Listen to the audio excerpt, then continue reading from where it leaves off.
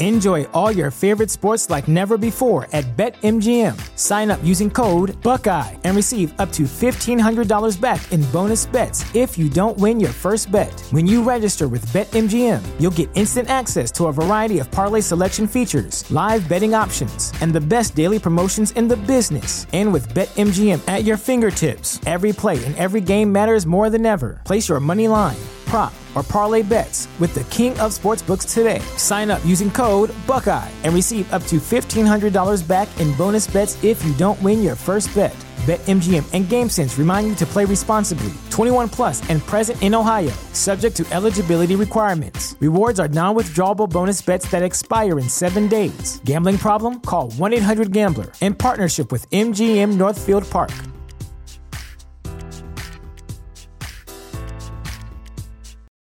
For the ones who work hard to ensure their crew can always go the extra mile, and the ones who get in early so everyone can go home on time, there's Grainger, offering professional-grade supplies backed by product experts so you can quickly and easily find what you need.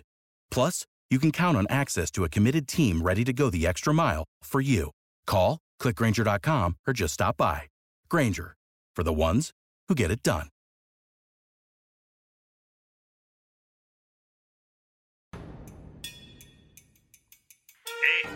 It's the BritFlix.com podcast. Hey?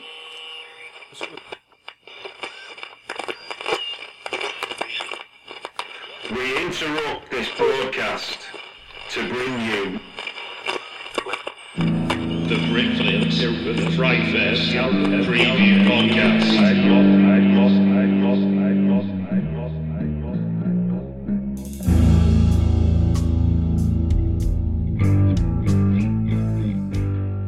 Welcome to another BritFlix.com podcast, Fright Fest series previews. Today I've got with me Jared, is it Rivet or Rivet? Yes. Did I get it right? Rivet. I should have asked you before, Yeah, I'm sure it's the Americanized, kind of bastardized version. It is French Canadian. I'm American, but it's French Canadian, and I'm sure, but it's Jared Rivet. Okay, well we'll go with you. We'll go with what you tell us rather than try and tell you what it is. And we're here to talk about your film Jackals, which is playing at Fright Fest this year, which is very exciting for you, I guess. Very exciting. Now, you're the screenwriter of this project. Yes. So, cast your mind back, because I'm sure you can. Because even the shortest of projects is casting your mind back for the screenwriter who's involved on a project. Always a long process. So, well, before we do the building of it, let's give people the headlines now. So, give us a synopsis as to what Jackals is that we're going to see at the cinema in Bank Holiday August weekend. Jackals is a movie directed by Kevin Greutert, who is the director of Saw 6 and Saw 3D, the final chapter. Saw 6 is easily one of the better ones. He was also the editor of all of the Saw movies. Okay. And Jackals is I'm a horror guy. It's definitely a horror movie. I think they want me to call it a psychological thriller, but it's definitely a horror movie, and it definitely will appeal to the horror crowd.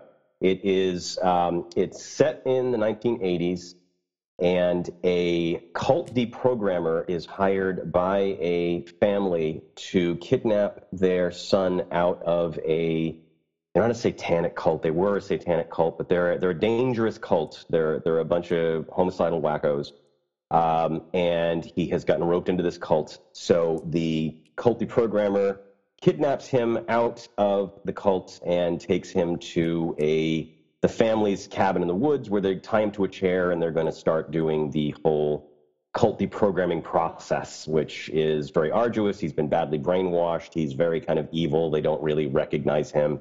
And while all of that awfulness is going on inside the cabin, the cult shows up outside, and they want him back. They do very much want him back. Yes. He warned them, and they wouldn't listen. That's right.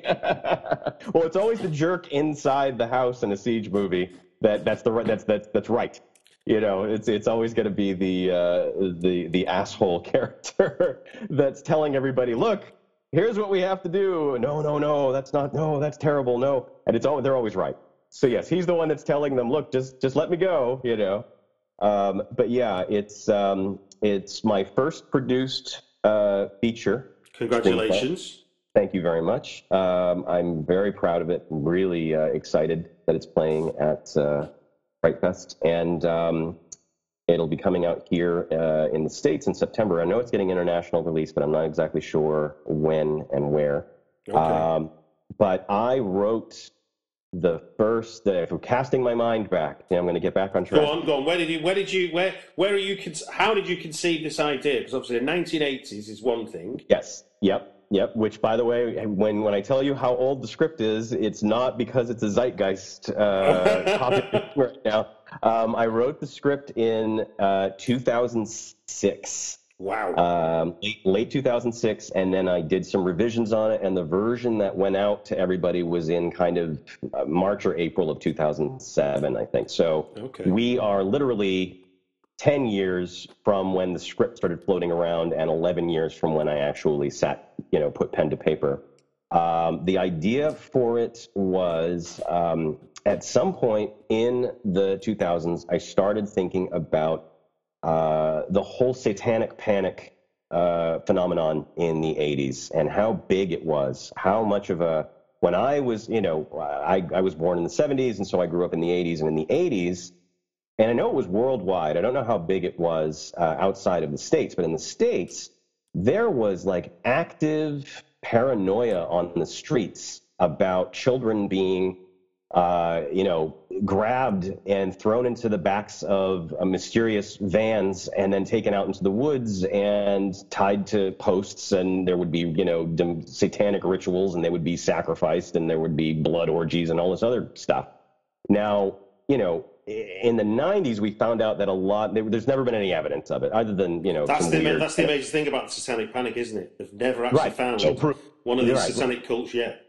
Yeah. So I was always kind of intrigued. And then in the 90s, we found out about regression therapy and how that was, people were creating false memories and all this other stuff. So it's a complex thing. And I was just shocked that nobody had made a movie about it. So I wanted to see one, and the more research I did, and I wanted to kind of play out what if one was real, what would they really be like? What would their practices be? What would they be like on a regular day? What would they be like at the height of frenzy? And so the more research I did, the more I realized, like, this is nasty, nasty, horrible, awful stuff. Like, this is NC-17. This is hard 18, Yeah. No way anyone is going to give me money to put this on the screen, and it certainly isn't going to get released anywhere. So I kind of sat on it for a little while, and then I was working at an office that did transcription services, and a transcript came along it was an interview with a cult deprogrammer who he was like retired old dude that used to do cult deprogramming in the 80s. Right. And cult deprogramming was... Now, so the weird thing is these two things kind of corresponds, because the rise of cults in the 80s kind of gave rise to the satanic panic thing. It was, along with Christian fears and all kinds of other stuff that were going on in the era.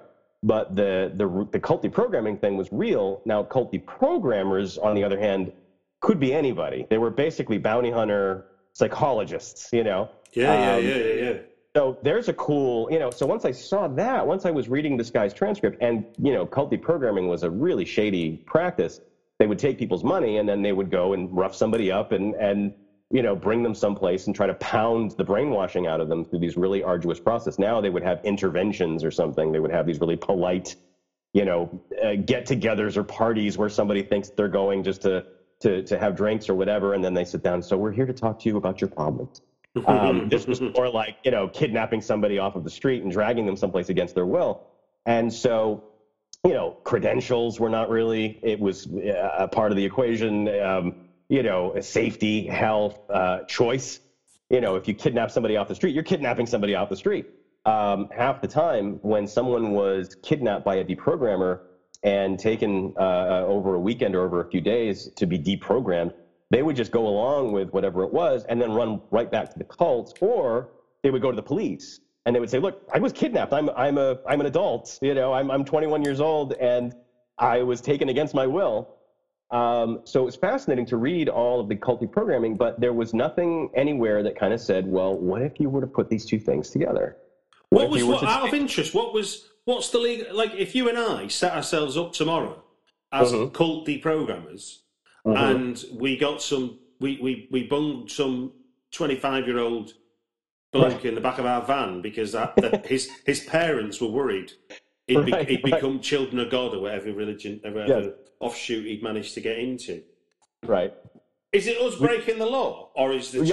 Oh yeah. We'd be in jail. We'd be in jail within like 48 hours. It's bonkers, isn't it? It's so bonkers. Yeah. No, it's crazy, and that was the problem. That was why it stopped. The practice basically stopped. It was kind of a hot thing. They made a couple of dramas about it. They made a movie called Split Image. They made a movie, the definitive Split Image. I think is the definitive one, but there was one that everybody saw, and I can't think of what it's called right now.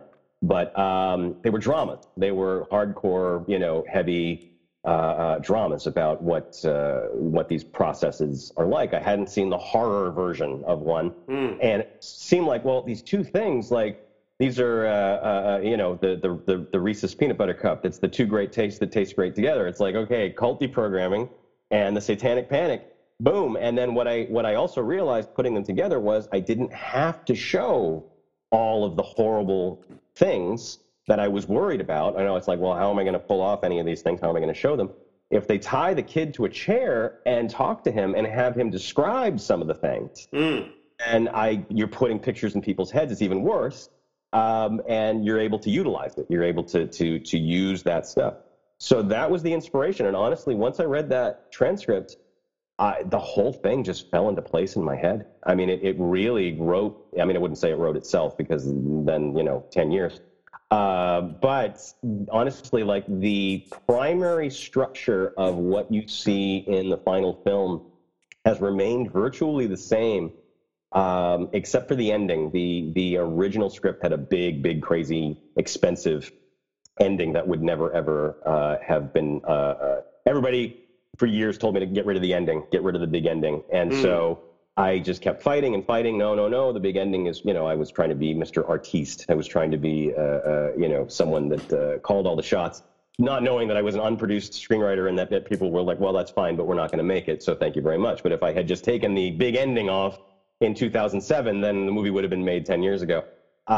So once I decided to take the big ending off, what you see is pretty much what I wrote. It's changed a little bit, but it's one of those stories and one of those scripts that people, because I've had I've written many feature spec scripts. I've written probably over 40 scripts, and this is the first produced one, and it's 10 years old. And honestly, I've had scripts that people said, read them and said, look, I don't want to touch this. This is great. Hopefully we can shoot this as is, or, we'll make some changes here and there based on practicality and whatnot. But other than that, like, this is great. We don't want to touch it. And then I've gone all the way through the spectrum to, okay, we like the idea of this script, but we basically want you to throw it away and start over again with a completely different approach. Wow. So the idea that A, it's my first thing, B, it's not a remake of anything or a sequel, and C, that it's basically what I wrote, and I was heavily involved. I've been heavily involved all the way through. I continue to be heavily involved with all the promotional stuff and everything that's going on now. I know how spoiled I am that this does not normally happen. Well, then thinking about that process. I mean, in terms of the sort of blowing hot and cold from the moment when you first wrote that first version of it. Yes. Yes. And you say that basically at some point between then and now, between then and it becoming produced, you basically downsized the end of it to be more affordable as a whole production.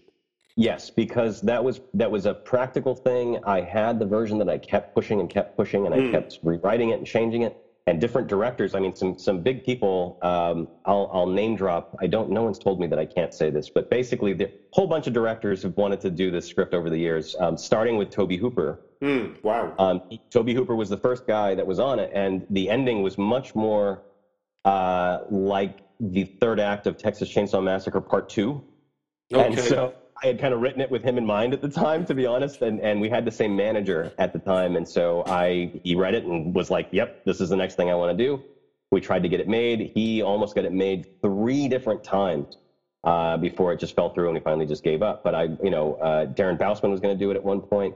And so what was happening over the years between like Toby and Darren and then Kevin Greuter was I kept running into the problem with the ending, and I wish I could exaggerate. I wish, but it was like easily 7 or 8 possible, green light, possible moving forward on production, and them saying, we got to get rid of this ending. So when that happened, like the 7th or 8th time, I finally came home one day and told my then wife, like, okay, I'm going to take the Christmas break. I had a day job. I'm going to take the Christmas break and I'm going to do this thing. And she just looked at me like, are you sure? And I said, yep, I'm going to do it. I'm going to take off the ending. I'm going to rewrite the script and restructure it so that it doesn't need the big third act ending. And then we're going to see what happens. And I'll tell you, I did it in a week.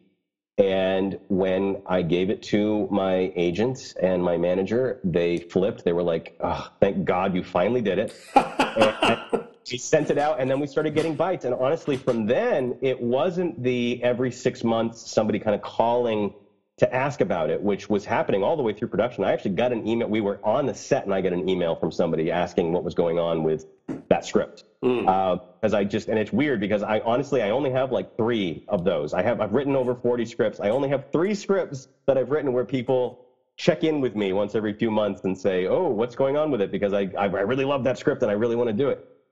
So once I cut off the big third act, we started getting a lot of interest. And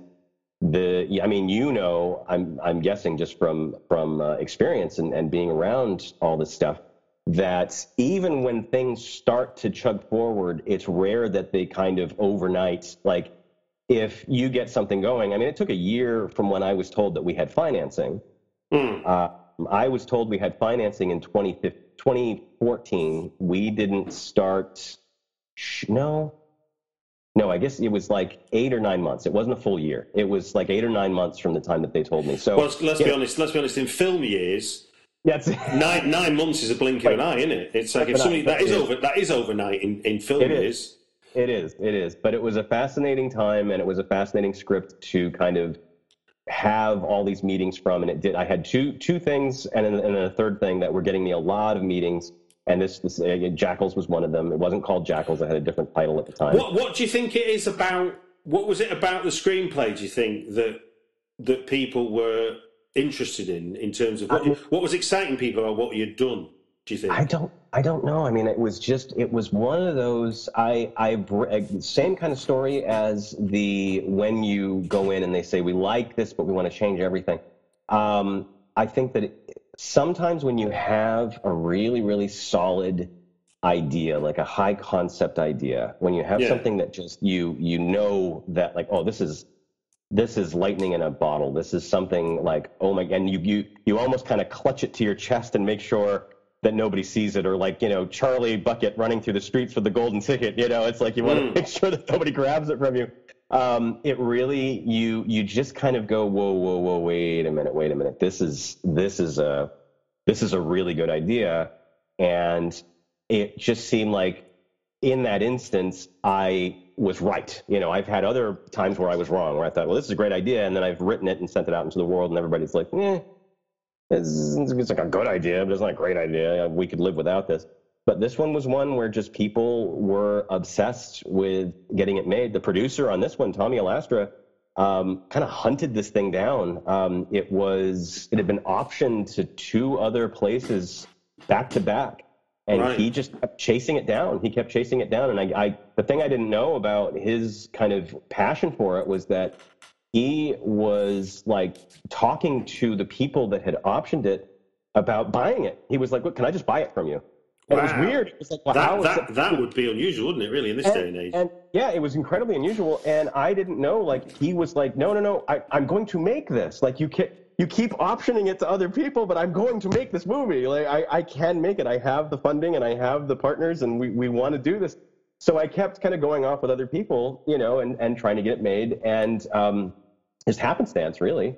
And then he would find out it got optioned to someone else, and it'd be like, oh, hey, I'm going to get this made, because Tommy didn't really have any real feature credits before this. So I was kind of like, well, I'm going to go with this company because they've done stuff before. I'm going to go with these people. Yeah. And so I didn't know who he was. And so it just seemed like, well, you run into a lot of producers, fly-by-night people and people that just, come in. I've had my share of producers that were just con men.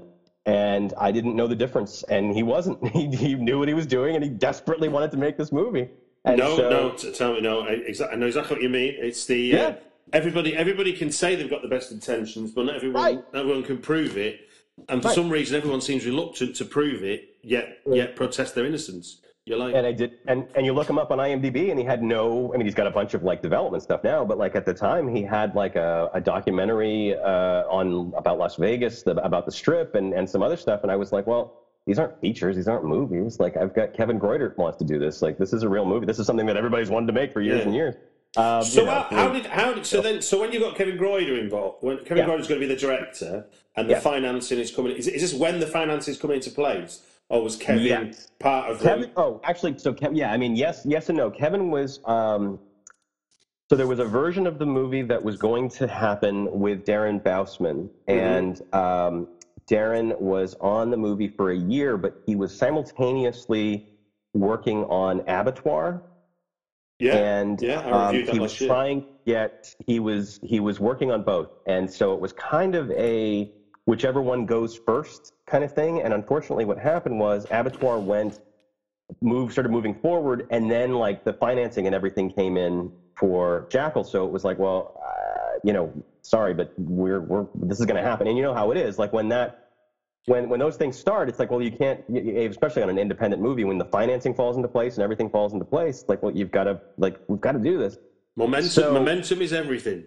Yes, yeah. So Kevin had expressed interest in the script previously, before Darren. He had actually, he'd wanted to do it, and I had heard that he wanted to do it, and I was working with Patrick Melton and Marcus Dunstan on another completely unrelated project. Right. And it's been called Blood, that is this on again, off again project that we've been working on for about 5 years now.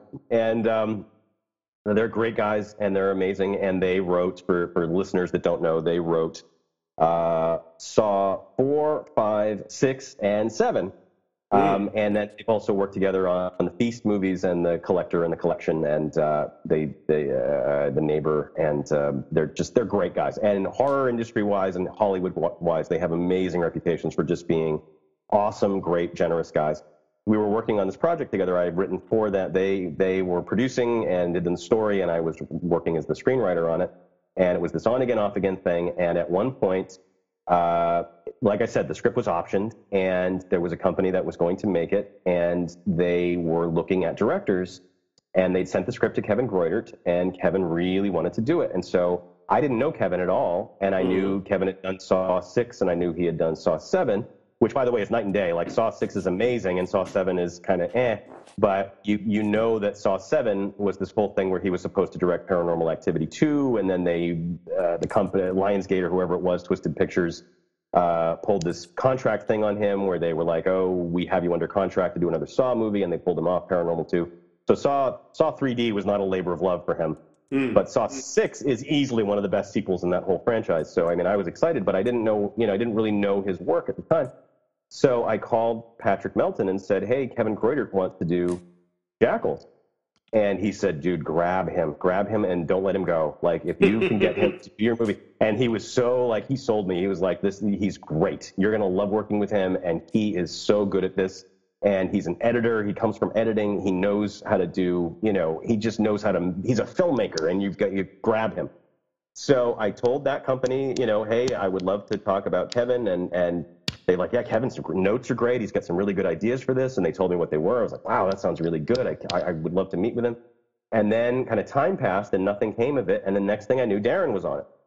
And so it just I don't know what happened behind the scenes, but it went from being Kevin to being Darren. And then Darren did Abattoir. We couldn't work Jackals ended up having to go without him. And so we went back to Kevin. And the interesting thing about that was it was different people. I was working with different people. Wow. So I had somebody recently tell me that in a weird way, I got to pick the director for Jackals, which it's true. I would never ever kind of take that. I'm not a producer on Jackals. I don't have a credit. I didn't get it. I'm not a producer on Jackals. But Tommy came to me when he got the script, when he got a hold of the script.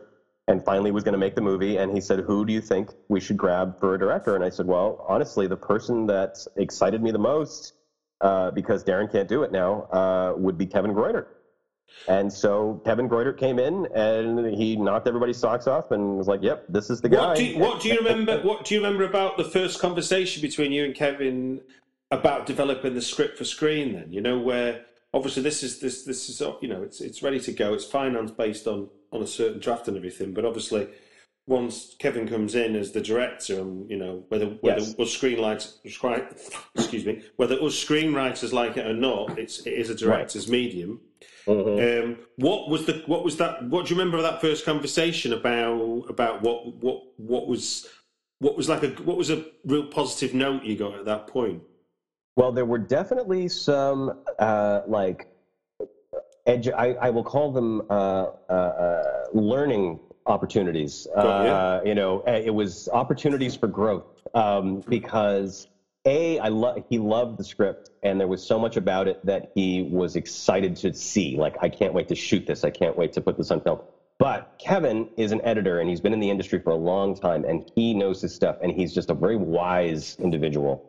And he had a lot of practical notes and a lot of suggestions and a lot of things he wanted to do and change for the better, that were film-based, that were kind of from experience. I know that this isn't going to work. I know that this would be the way to do this. You've got this here, and I know how much you love it, but... Can you give us an example of a kind of what was good on the page, but then with Kevin's experience, he's going, look, if we do this instead, this will work better on the screen? The biggie is, and I guess this isn't much of it's not a spoiler because it's interesting. It was an argument and a discussion, and he had a whole thing about it. In the original script, they're in the cabin, and when the cultists show up outside, they had a hunting rifle. The family had a hunting rifle. They're in a cabin in the woods, so they have it's like, well, you know, in a typical kind of American movie trope. Yeah. They have a hunting rifle, and so they had a gun the whole movie. And the first thing Kevin said was like, okay, look, you know, and again, couched in how much he loved it, how much he wanted to make things better, how much he wanted to add more character layers and all the stuff you want to hear from a director. He said, okay, but I really want to get rid of them having the hunting rifle.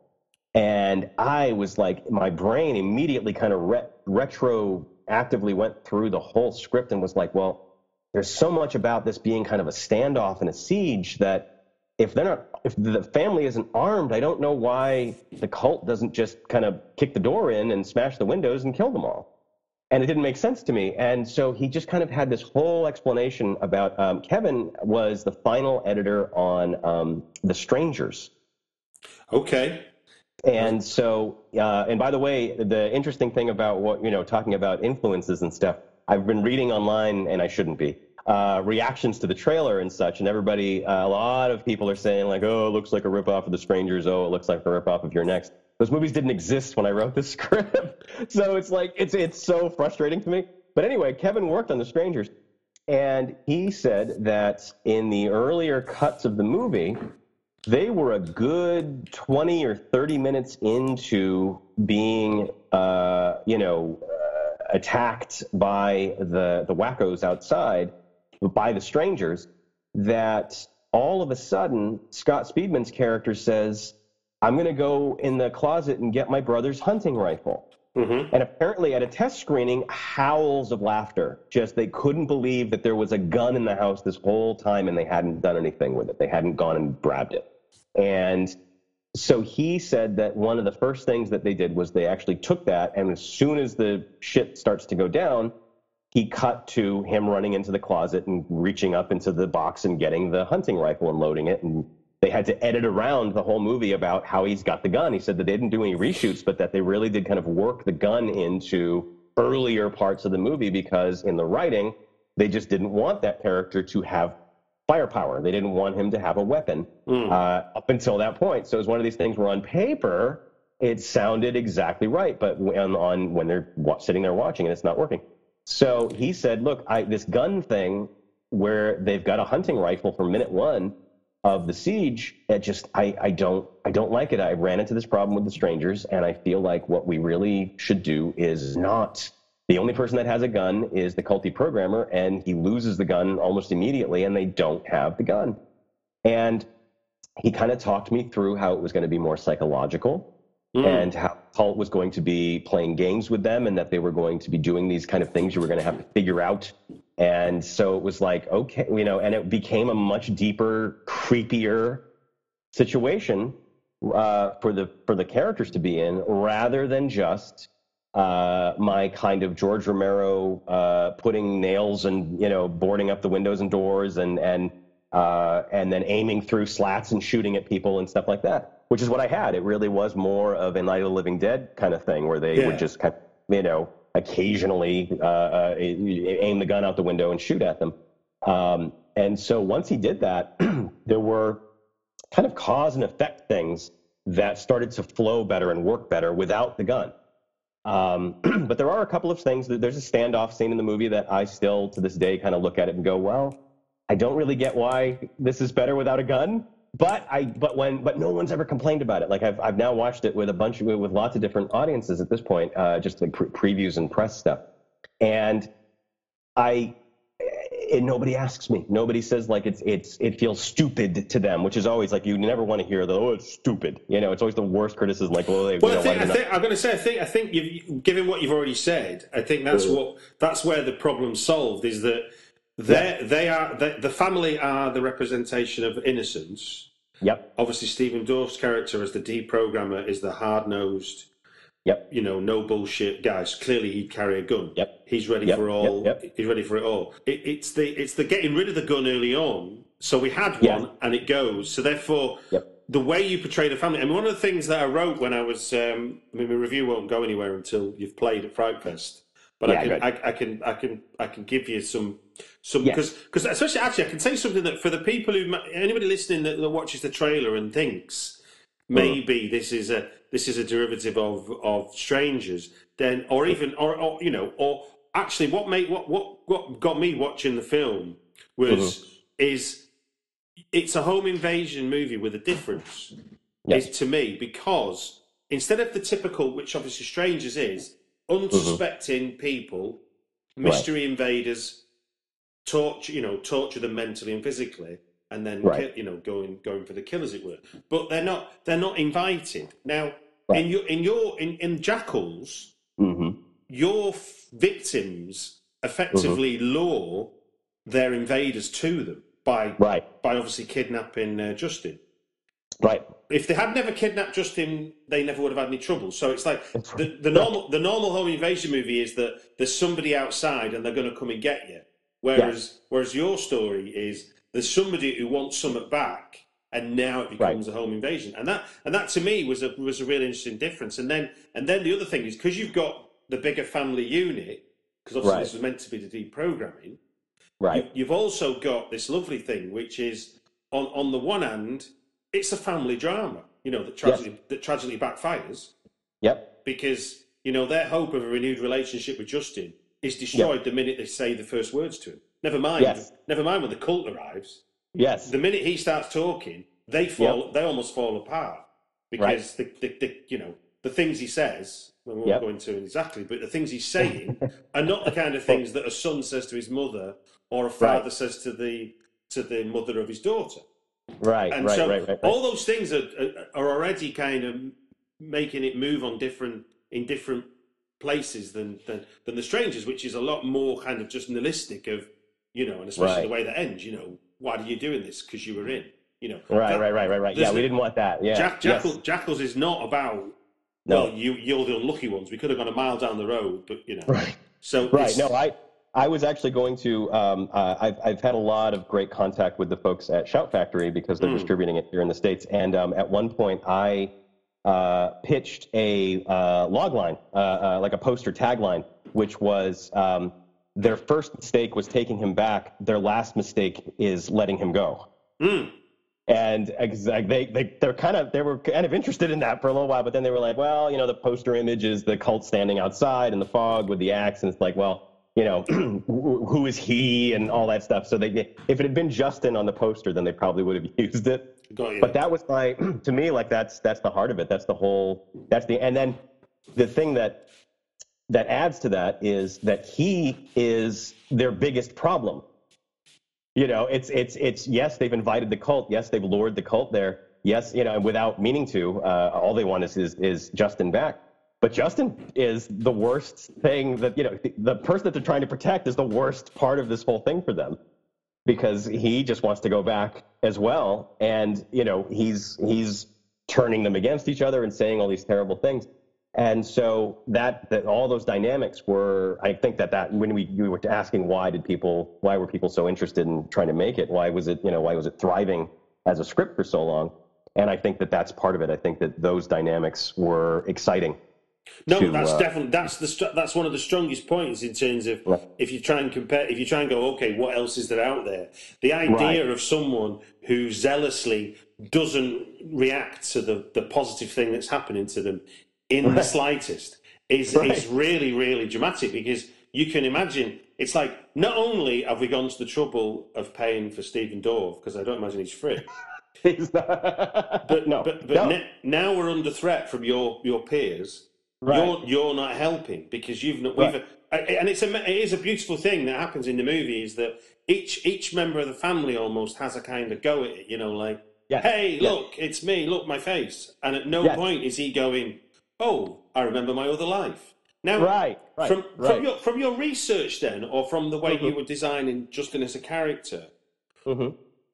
What do you know? I mean, from a personal point of view, apart from if I'm addicted to heroin or something, where actually there's a physical dependency on something that I can't just be weaning. The idea of me going to a cult, effectively a club, and then being taken out of that club, I'd be reminded that, this is the person that wiped my nose when I was 10 years old and had a cold. None of that's going on with Justin's character at all, is there? No.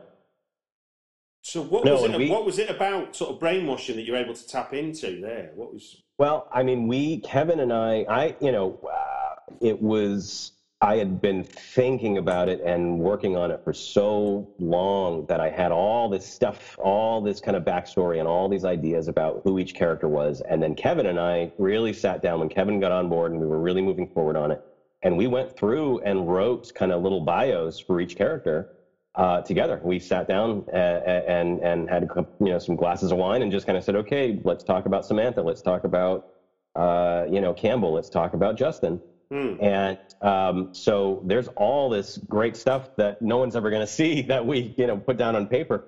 And honestly, it was I mean, I don't want to get too spoilery because there's stuff in the movie about why what it is, but it really, he was kind of pushed out. There was a family falling out and he didn't know where to go, and he came across these people that said, hey, come with us, we like to party and have a good time and we accept you. And then once you're kind of brought in under the pretenses of it being something that's going to be fun and something that you're going to be around like-minded people, or that, hey, this is great, or hey, I can get laid, or I can do drugs, or whatever it is, whatever kind of fun indulgence that they're offering. And then they start in with the brainwashing, which involves, slow, deliberate selections of food, where they kind of remove protein from the diet, and they start making suggestions, and they start talking to you about things certain ways, and they start talking about them repeatedly, and they start doing things to get into your head. And negative reinforcement. And so there's all of these tactics that can be used to brainwash people.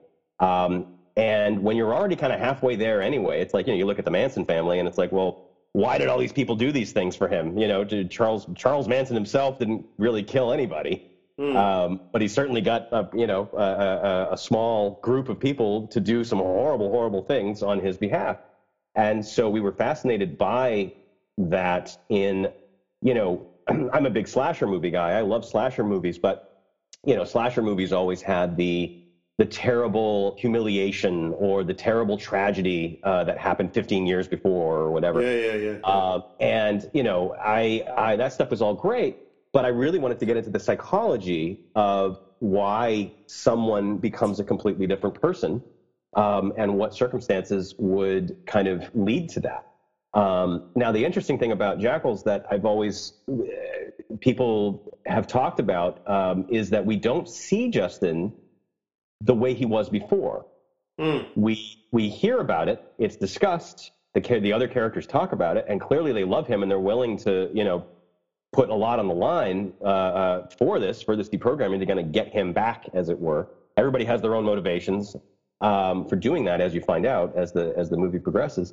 But we don't see him. We don't know. All we see is this monster. All we see is this horrible,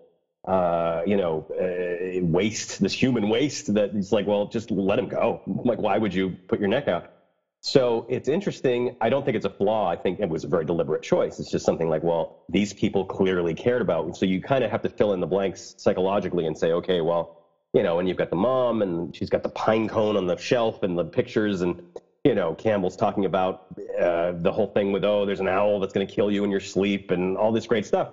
So you find out about what he was like before and how he was kind of a peace and love, kind of John Denver listening guy before he became a horrible brainwashed monster.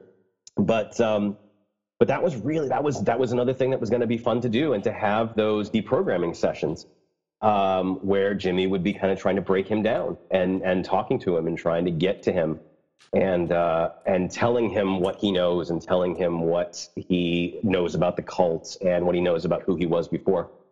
Sadly, some of that stuff had to get kind of pared down. There's not as much of that stuff in the movie as there was in the old versions of the script.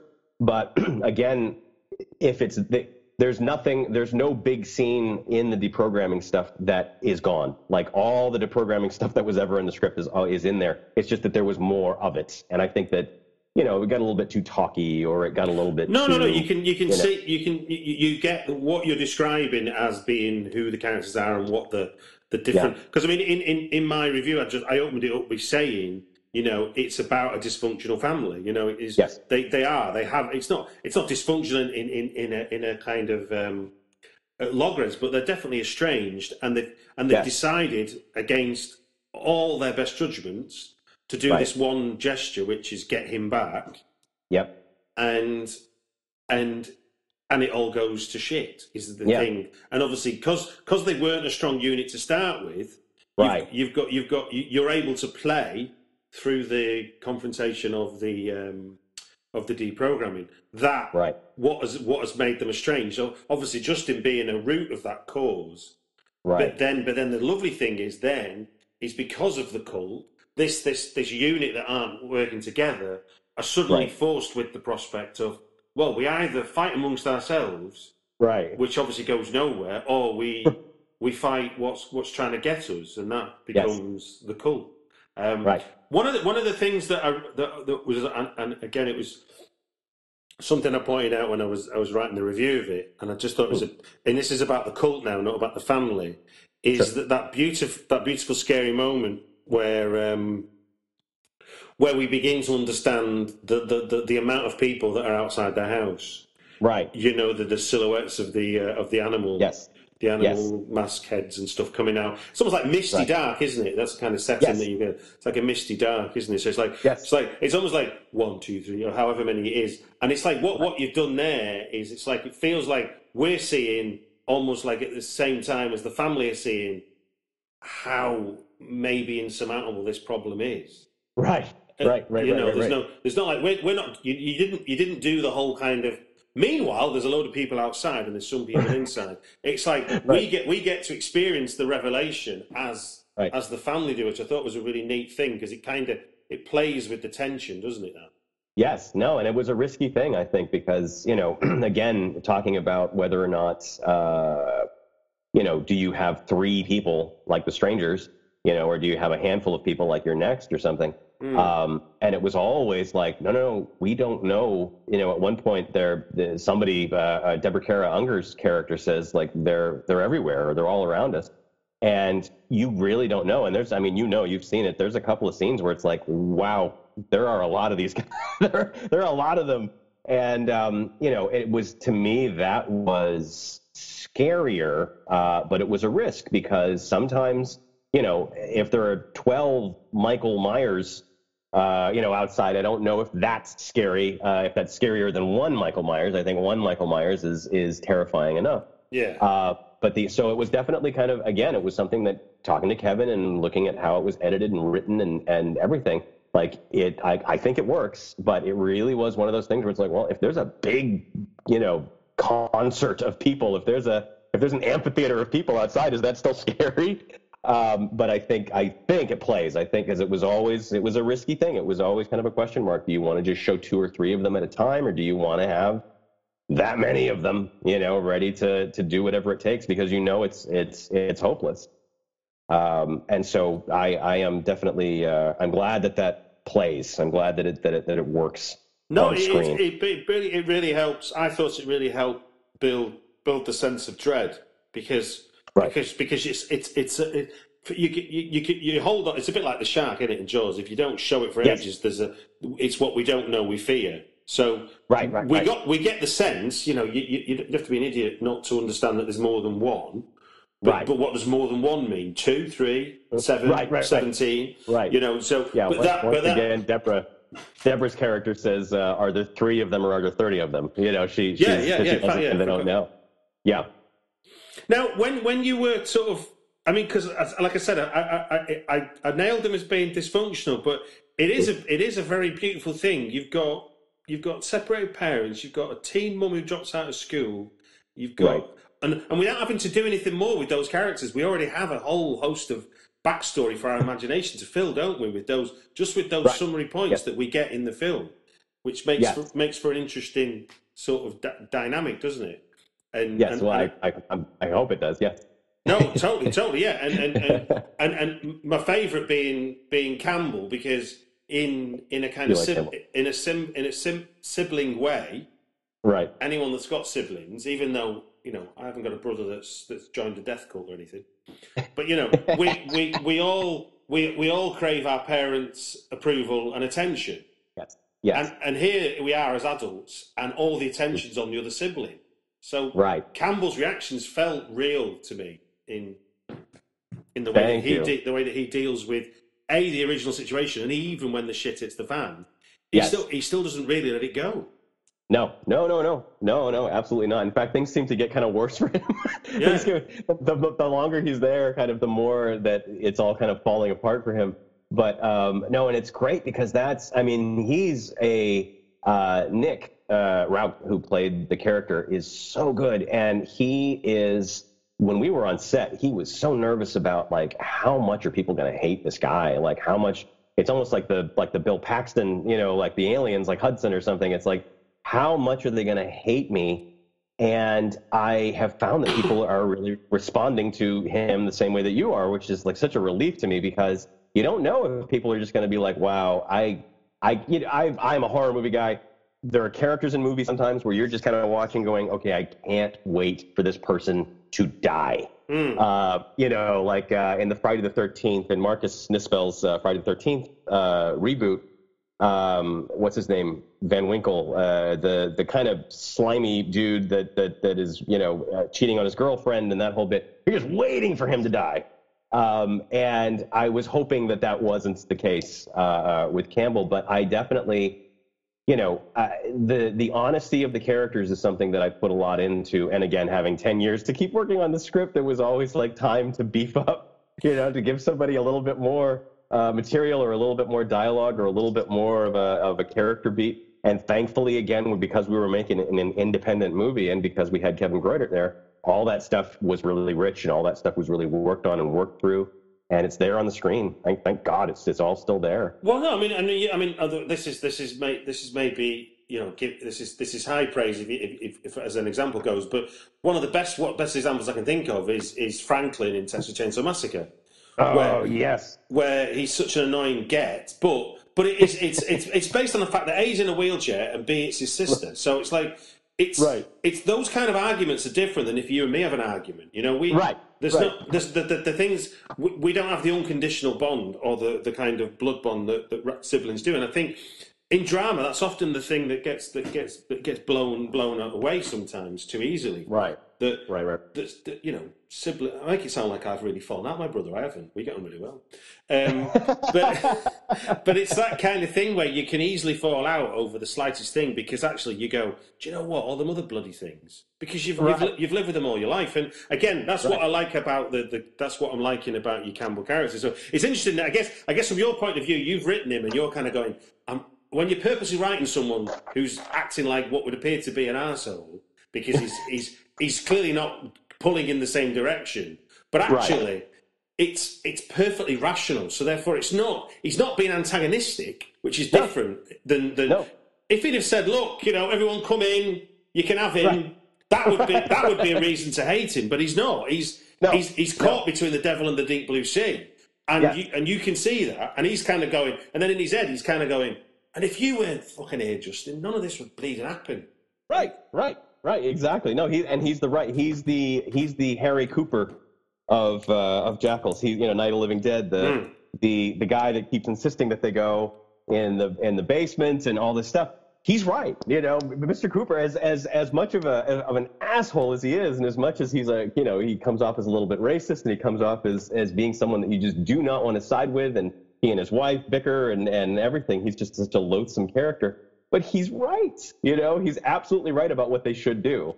And like I said, when we first started, it's like with Campbell's kind of the guy that is saying, here's what we should do. And, you know, everybody has their different reasons for not wanting to do his kind of cold reaction. You know, the logical thing would be to do this. And because emotion is involved, because, you know, familial ties are involved, because of, you know, all the different aspects of why they're there and what they're trying to do. And the arguments are in the movie. The arguments are there about like, well, we don't know that wouldn't solve these problems. So, you know, yes, that is a suggestion that we don't like, but also you don't know if it would really work. But he's the one that is kind of saying like, the best thing for us to do would probably be just to give him back. You know, but it's an interesting, you know, thing to play, and also just to play it out. Like the other thing that was, I feel so lucky that the movie kind of turned out the way that it did, and that it got to stay the way that I always wanted it to be, at least, you know, after a certain point, was that to have all the character stuff stay intact, and not have it turn into a different kind of movie. It would be very easy to turn this into, you know, a balls to the wall kind of action thing. But like you said, it's a drama. It's a drama first and foremost. And, you know, it's got a couple of moments of little moments of humor, but it's, you know, just kind of bleak and serious. And these people are, you know, they're already going through this awful thing with the deprogramming. And so when you add, you know, where they're at, the vulnerability of where they're at and how far they've come to get to this place, you know, that's the other thing. It's like we haven't seen Justin. We haven't seen when the family was great. You know, we haven't seen the good times. There are pictures on the wall. At one point, there's this nice little moment where Chelsea Ricketts, Samantha, she's looking at the picture of little Justin, you know, on the wall, and you kind of get a sense of how good things used to be, but that they're not anymore. And you know, it just it's a psychological thing, and so that's the thing. I hope that the trailer doesn't. I mean, you can't help it when the trailer kind of gives off a different kind of impression of what the movie's going to be. I hope that the trailer doesn't mislead people. I hope that if they are misled by the trailer, that they're happy with what they get from the finished movie. Because to me, I think the trailer is kind of selling a different kind of movie than what it is. A little bit. It's mostly there. I don't feel like I like the trailer. I think the trailer's fine. But I think that the trailer is kind of selling this other plot that isn't really a part of the movie. Well, I suppose the trailer is the kind of what is essentially the second half, isn't it? Really, in a way. Yeah. And I know that you have to sell a movie and you have to do it a certain way, and marketing is marketing. Because your opening scene is almost like a slasher film, isn't it? It's Yeah. So that was interesting. The opening scene. So we shot the movie in December of 2015, and we did a 15-day shoot. I was there for 10 of those 15 days. And I had a really, really great time bonding with the actors and talking to them about their characters and talking about other movies they'd worked on, talking to Deborah Kara Unger about working with David Fincher and working with David Cronenberg and all this great stuff. I had a good time talking to them about the characters and everything else. And we put that version of the movie together in early 2016 and started having just very, very quiet kind of private test screenings of it that we were having where we were talking to people. But one of the problems with the movie was that it was very short. Okay. It was clocking in at about 72 minutes or something. I saw a bunch of different cuts. I saw a cut that was 68 minutes long, and it was insane. It was just like cut to the bone, and I kept telling them, put this back, put things back. They did eventually put some things back in. So what ended up happening was in June or July of 2016, we actually did additional filming. Now, we didn't reshoot. We didn't, when you have like Rogue One or something, or, oh no, they reshot everything, or Justice League or something.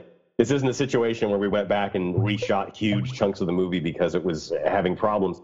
There was money in the budget to do additional filming. You always kind of hold reserves for if you need to go out and do anything extra. It's a normal practice.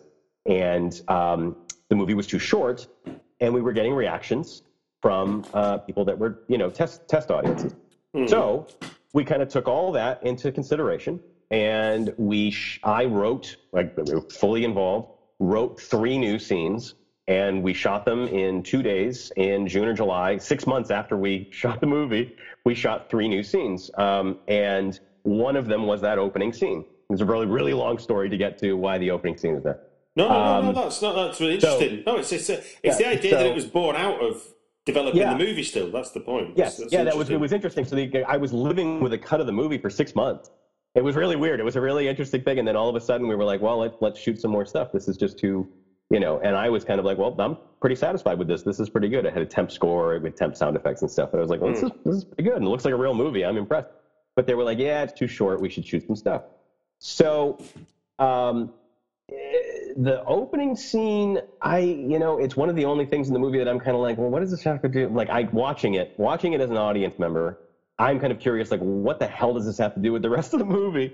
And it does. I mean, thankfully, there's enough there. I think you're given enough raw materials to kind of mentally to kind of look at it and say, well, I get it. Like, the cult has a nasty habit of sending their cult members back to their families and killing them. Like, that's kind of what you get out of that opening sequence. But I think that it was in the original inspiration for that scene was to have, when we first meet Justin, and he's in a car with his buddy, and they're driving down the road. I wanted to do what they were doing just before that. And so it was going to be a similar scene, and it was going to be clearer that it was what they were doing just before we see them driving down that road, all bouncing up and down in the car. And then it kind of, there were discussions, and Kevin and I were talking to the producers, and it became this other kind of thing that turned into kind of a Halloween homage. And so it was fine. And it was there to really kind of, I wouldn't just say to pad the running time, because it's an intense sequence. I mean, anytime I've seen it, people just lean forward in their chairs and they get really nervous. I mean, it's an effective sequence. I just don't know what it really has to do with the rest of the movie when I watch it. Like, as a critical-minded person, it's like, well, And then the other 2 scenes, the audience honestly wanted more Stephen Dorff, so there was an additional Stephen Dorff scene that was shot. And then there's, without getting spoilery, there's an additional Campbell scene. And since you've seen it, I don't want to give it away, but it involves vehicles. Okay, yeah. That was not in the original cut of the movie, that scene. So that was a reshoot. That was something that I said, well, we could, because we were exploring ideas, like what were things that happen off screen? What were things that, that are talked about but we don't see? And so that was one of them. It was like, well, you know that there's an opportunity to do this. And everybody kind of went, oh, well, what do you have in mind? And I said, well, I always, imagined that he went off and did this. And so I wrote that, and I think it's one of the better scenes in the movie. I showed it to somebody whole, the final version of the movie, and they were like, "Oh, I know you did reshoots." I said, "Yeah." They said, "Well, which stuff?" And I said, "This, this, and this." And when I got to the Campbell thing, they were like, "Really? Like, that seems like a really important, a really important sequence. It's really intense, and it really does kind of beef up that part of the movie." But it was an interesting, again, just to be involved with that. Like I'm really good friends with Daniel Farrens, who wrote Halloween 6. And when they went off and did all those crazy reshoots on Halloween 6 and just completely, jettisoned the third act and came up with an entirely different thing, they didn't ask Dan to write that stuff. Oh, right. Okay. Yeah. You know what I mean? They brought in somebody else to write that stuff. And usually when you're doing, quote unquote reshoots with a negative, with a frowny face, it's usually something where something bad has happened or the movie isn't playing or the movie isn't testing. And so it's like, yeah, okay, so we need to bring in some fresh blood. We need to bring in some other writer who isn't, precious about everything to do this. But it was me. All those scenes were written by me. And like I said, one of them I think is one of the best scenes in the movie. So I'm pleased that they really worked out. But that opening sequence definitely is. What was your opinion of it, watching it, and then seeing where the movie goes? What was your reaction to that? Well, I haven't got the same history with the script and the screenplay as you. So for me... Yeah, nor will anybody else watching Exactly. So for me, and obviously, anybody listening to this will maybe see it with knowing that was added in. No, yeah. For me, it told me it gave me the evidence of the murderous cult. So when we're interrogating Justin, right, we don't need anything more than what we've already seen to understand how dangerous the cult is.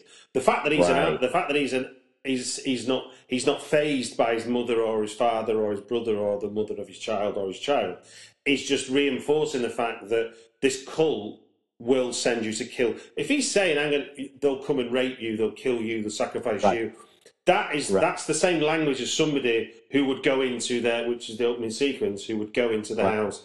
And arguably, what my thought was, is that it could have been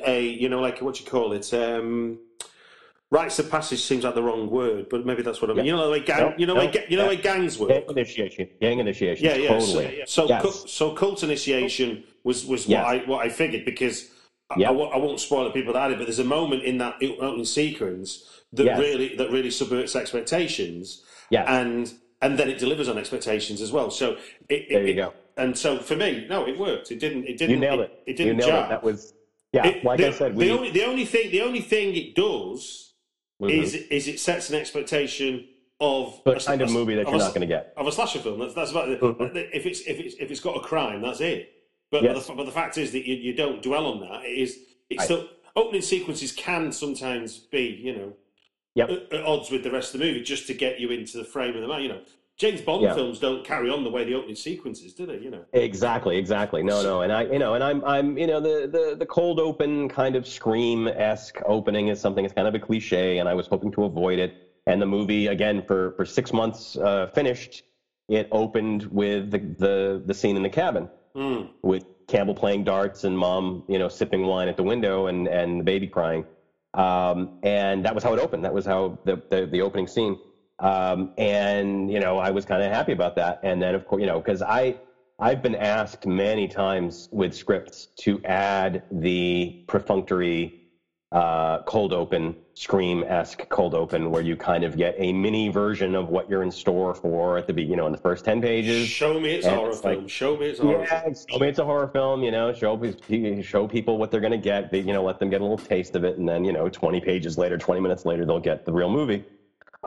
And I've always kind of avoided them as much as I can. I tend to fight against them. And so with this one, it was like I was hoping we wouldn't have to do one, and then it was too short. It's like, well, let's have an opening sequence, okay? And then it just turned into a discussion that I had the idea that to do that. And it is. You're absolutely right. I mean, I don't want to give it away, but yes, the gang initiation thing was exact. So it's a relief to hear you say that, because that's exactly what was intended. Well, it's either gang initiation or it just simply reinforces the fact that this is an evil, murderous cult. So the fact that it gives you that information when we meet Justin, we understand what the problem is without having to go. Because if you don't do that, then in a way, you could get caught up in having to do a lot of conversation. Yes. Where family characters are going, well, you remember what it was like before you left, and you joined that cult, and right. and then exactly. you'd end up having to go and do all that, which you've avoided through this way. Well, look, sir, one last thing. It's going to be the European premiere at Fright Fest for Jackals. Excellent. So that's a big deal. I don't know. Are you able to come over? Are you coming over for the screening? I am not, sadly, and I really wish I was. It sounds so cool, and there are so many other. I have colleagues. I have people that I am friends with who have other films. Well, just to give you some scene setting. Then I don't know how. Have you been to London before? Never. Okay. I would have loved to have gone for this reason. It would have been amazing, but I just couldn't pull it together. So just so you know, where you're going to be premiering this film is Leicester Square. Now, Leicester Square, whenever you see in the news a big gala of a screening premiere, and it's in Leicester Square, that's where it is. Wow. So you're going to be at one of the cinemas that is where the big galas go. So it's a pretty big deal. So great. That's so great. No, and I saw that it sold out. It sold out like weeks ago. Yeah. And I am so excited. I wish I could be there. That sounds incredible. And I am so, I've got butterflies. You're telling me that. It's so great.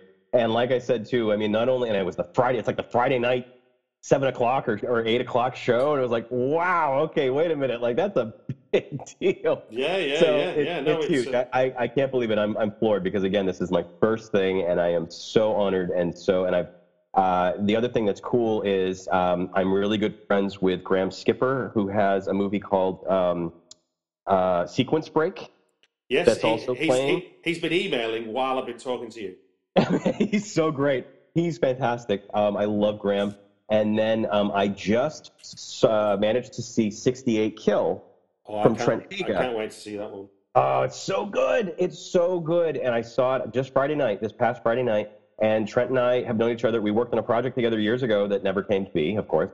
And he's a good guy. And the movie's so good. So like and then there's other movies in the festival that I am just like, whoa, Jackals is going to be next to those movies, And it's like, I get so charged. So yeah, I really wish I could be there because I have friends that are going to be there and they're so excited. And I'm so proud to have Jackals side by side with those movies. And is anybody from the film going to be there? Do you know? I don't know. That's a really good question. If anybody, Tommy Alasker would probably be there, the producer. Okay. But I don't know if they've got, I haven't been told if they've got any cast or anybody. I'm sure they would all love to be there. Okay. I know Jonathan Sheck. Jonathan Sheck is such a great guy, and he's so good in the movie. And he's a horror screenwriter on his own as well. And I know that if anybody would kind of be red carpet worthy and show up and really support the movie, it would be him. I hope he's going, but I haven't heard if anybody. Well, look, one last thing for you then. Before we were talking, you were telling me about your Earbud Theatre. Is it called? Oh. Well, thank you for bringing that up. So let's just add a little preview. I'll put some links in the show notes so people can click on it. So tell us about what that is very quickly.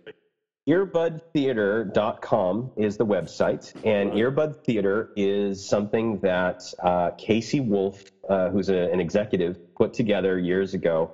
They are incredibly well-produced audio dramas, and so they are science fiction and fantasy and horror in kind of the Twilight Zone, creep show, Tales from the Crypt kind of vein. Perfect. And they're just audio dramas, and we bring in these great actors, and we have amazing sound people that do the sound design, and they're on iTunes as well for free.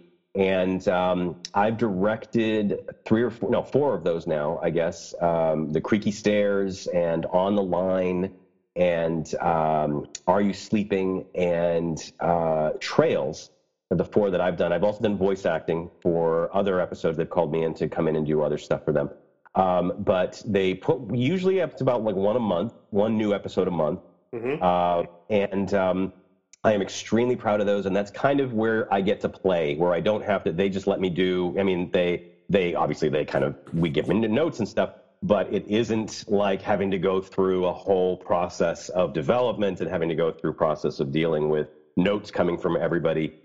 This is something where you have to tell a story that works as an audio drama and that hopefully chills the spine and gives you a little thrill and something to listen to with headphones on, with the lights off. And I'm extremely proud of those. And thank you for bringing that up. I would love it if people would give those a little listen. Earbudtheater.com.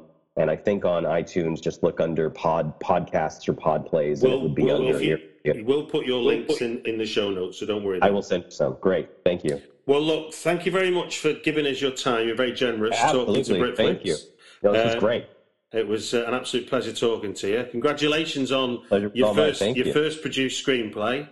Thank you. I'm still on that road, so I'll let you know. I'll let you know when I join you at the bus stop. Please keep me posted. Then we can do a reverse. We can go on your show and I'll ask you questions. That's not a bad idea. Not a bad idea. No, I would love to do it. All right, buddy. Well, look, thanks, Stuart. Record is off.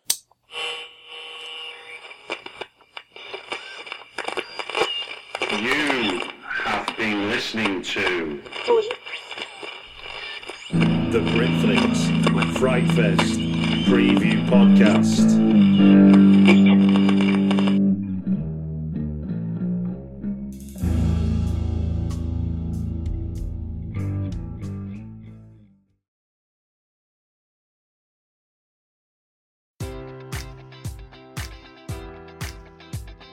Enjoy all your favorite sports like never before at BetMGM. Sign up using code Buckeye and receive up to $1,500 back in bonus bets if you don't win your first bet. When you register with BetMGM, you'll get instant access to a variety of parlay selection features, live betting options, and the best daily promotions in the business. And with BetMGM at your fingertips, every play and every game matters more than ever. Place your money line, prop, or parlay bets with the king of sportsbooks today. Sign up using code Buckeye and receive up to $1,500 back in bonus bets if you don't win your first bet.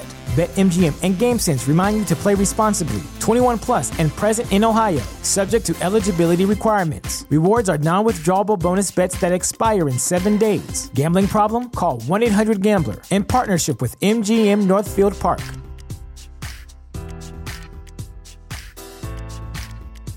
Hey y'all, Darius Rucker here. You know, a lot of people ask me, what inspires your music? And one of the big things is a strong sense of place. That's why I love my home state of South Carolina and want to share the awesome things it has to offer. From the beautiful mountains down to the sunny coast, it's got it all. Not to mention two of my personal favorites, great golf and amazing food. Come see why I love this place. Visit discoversouthcarolina.com.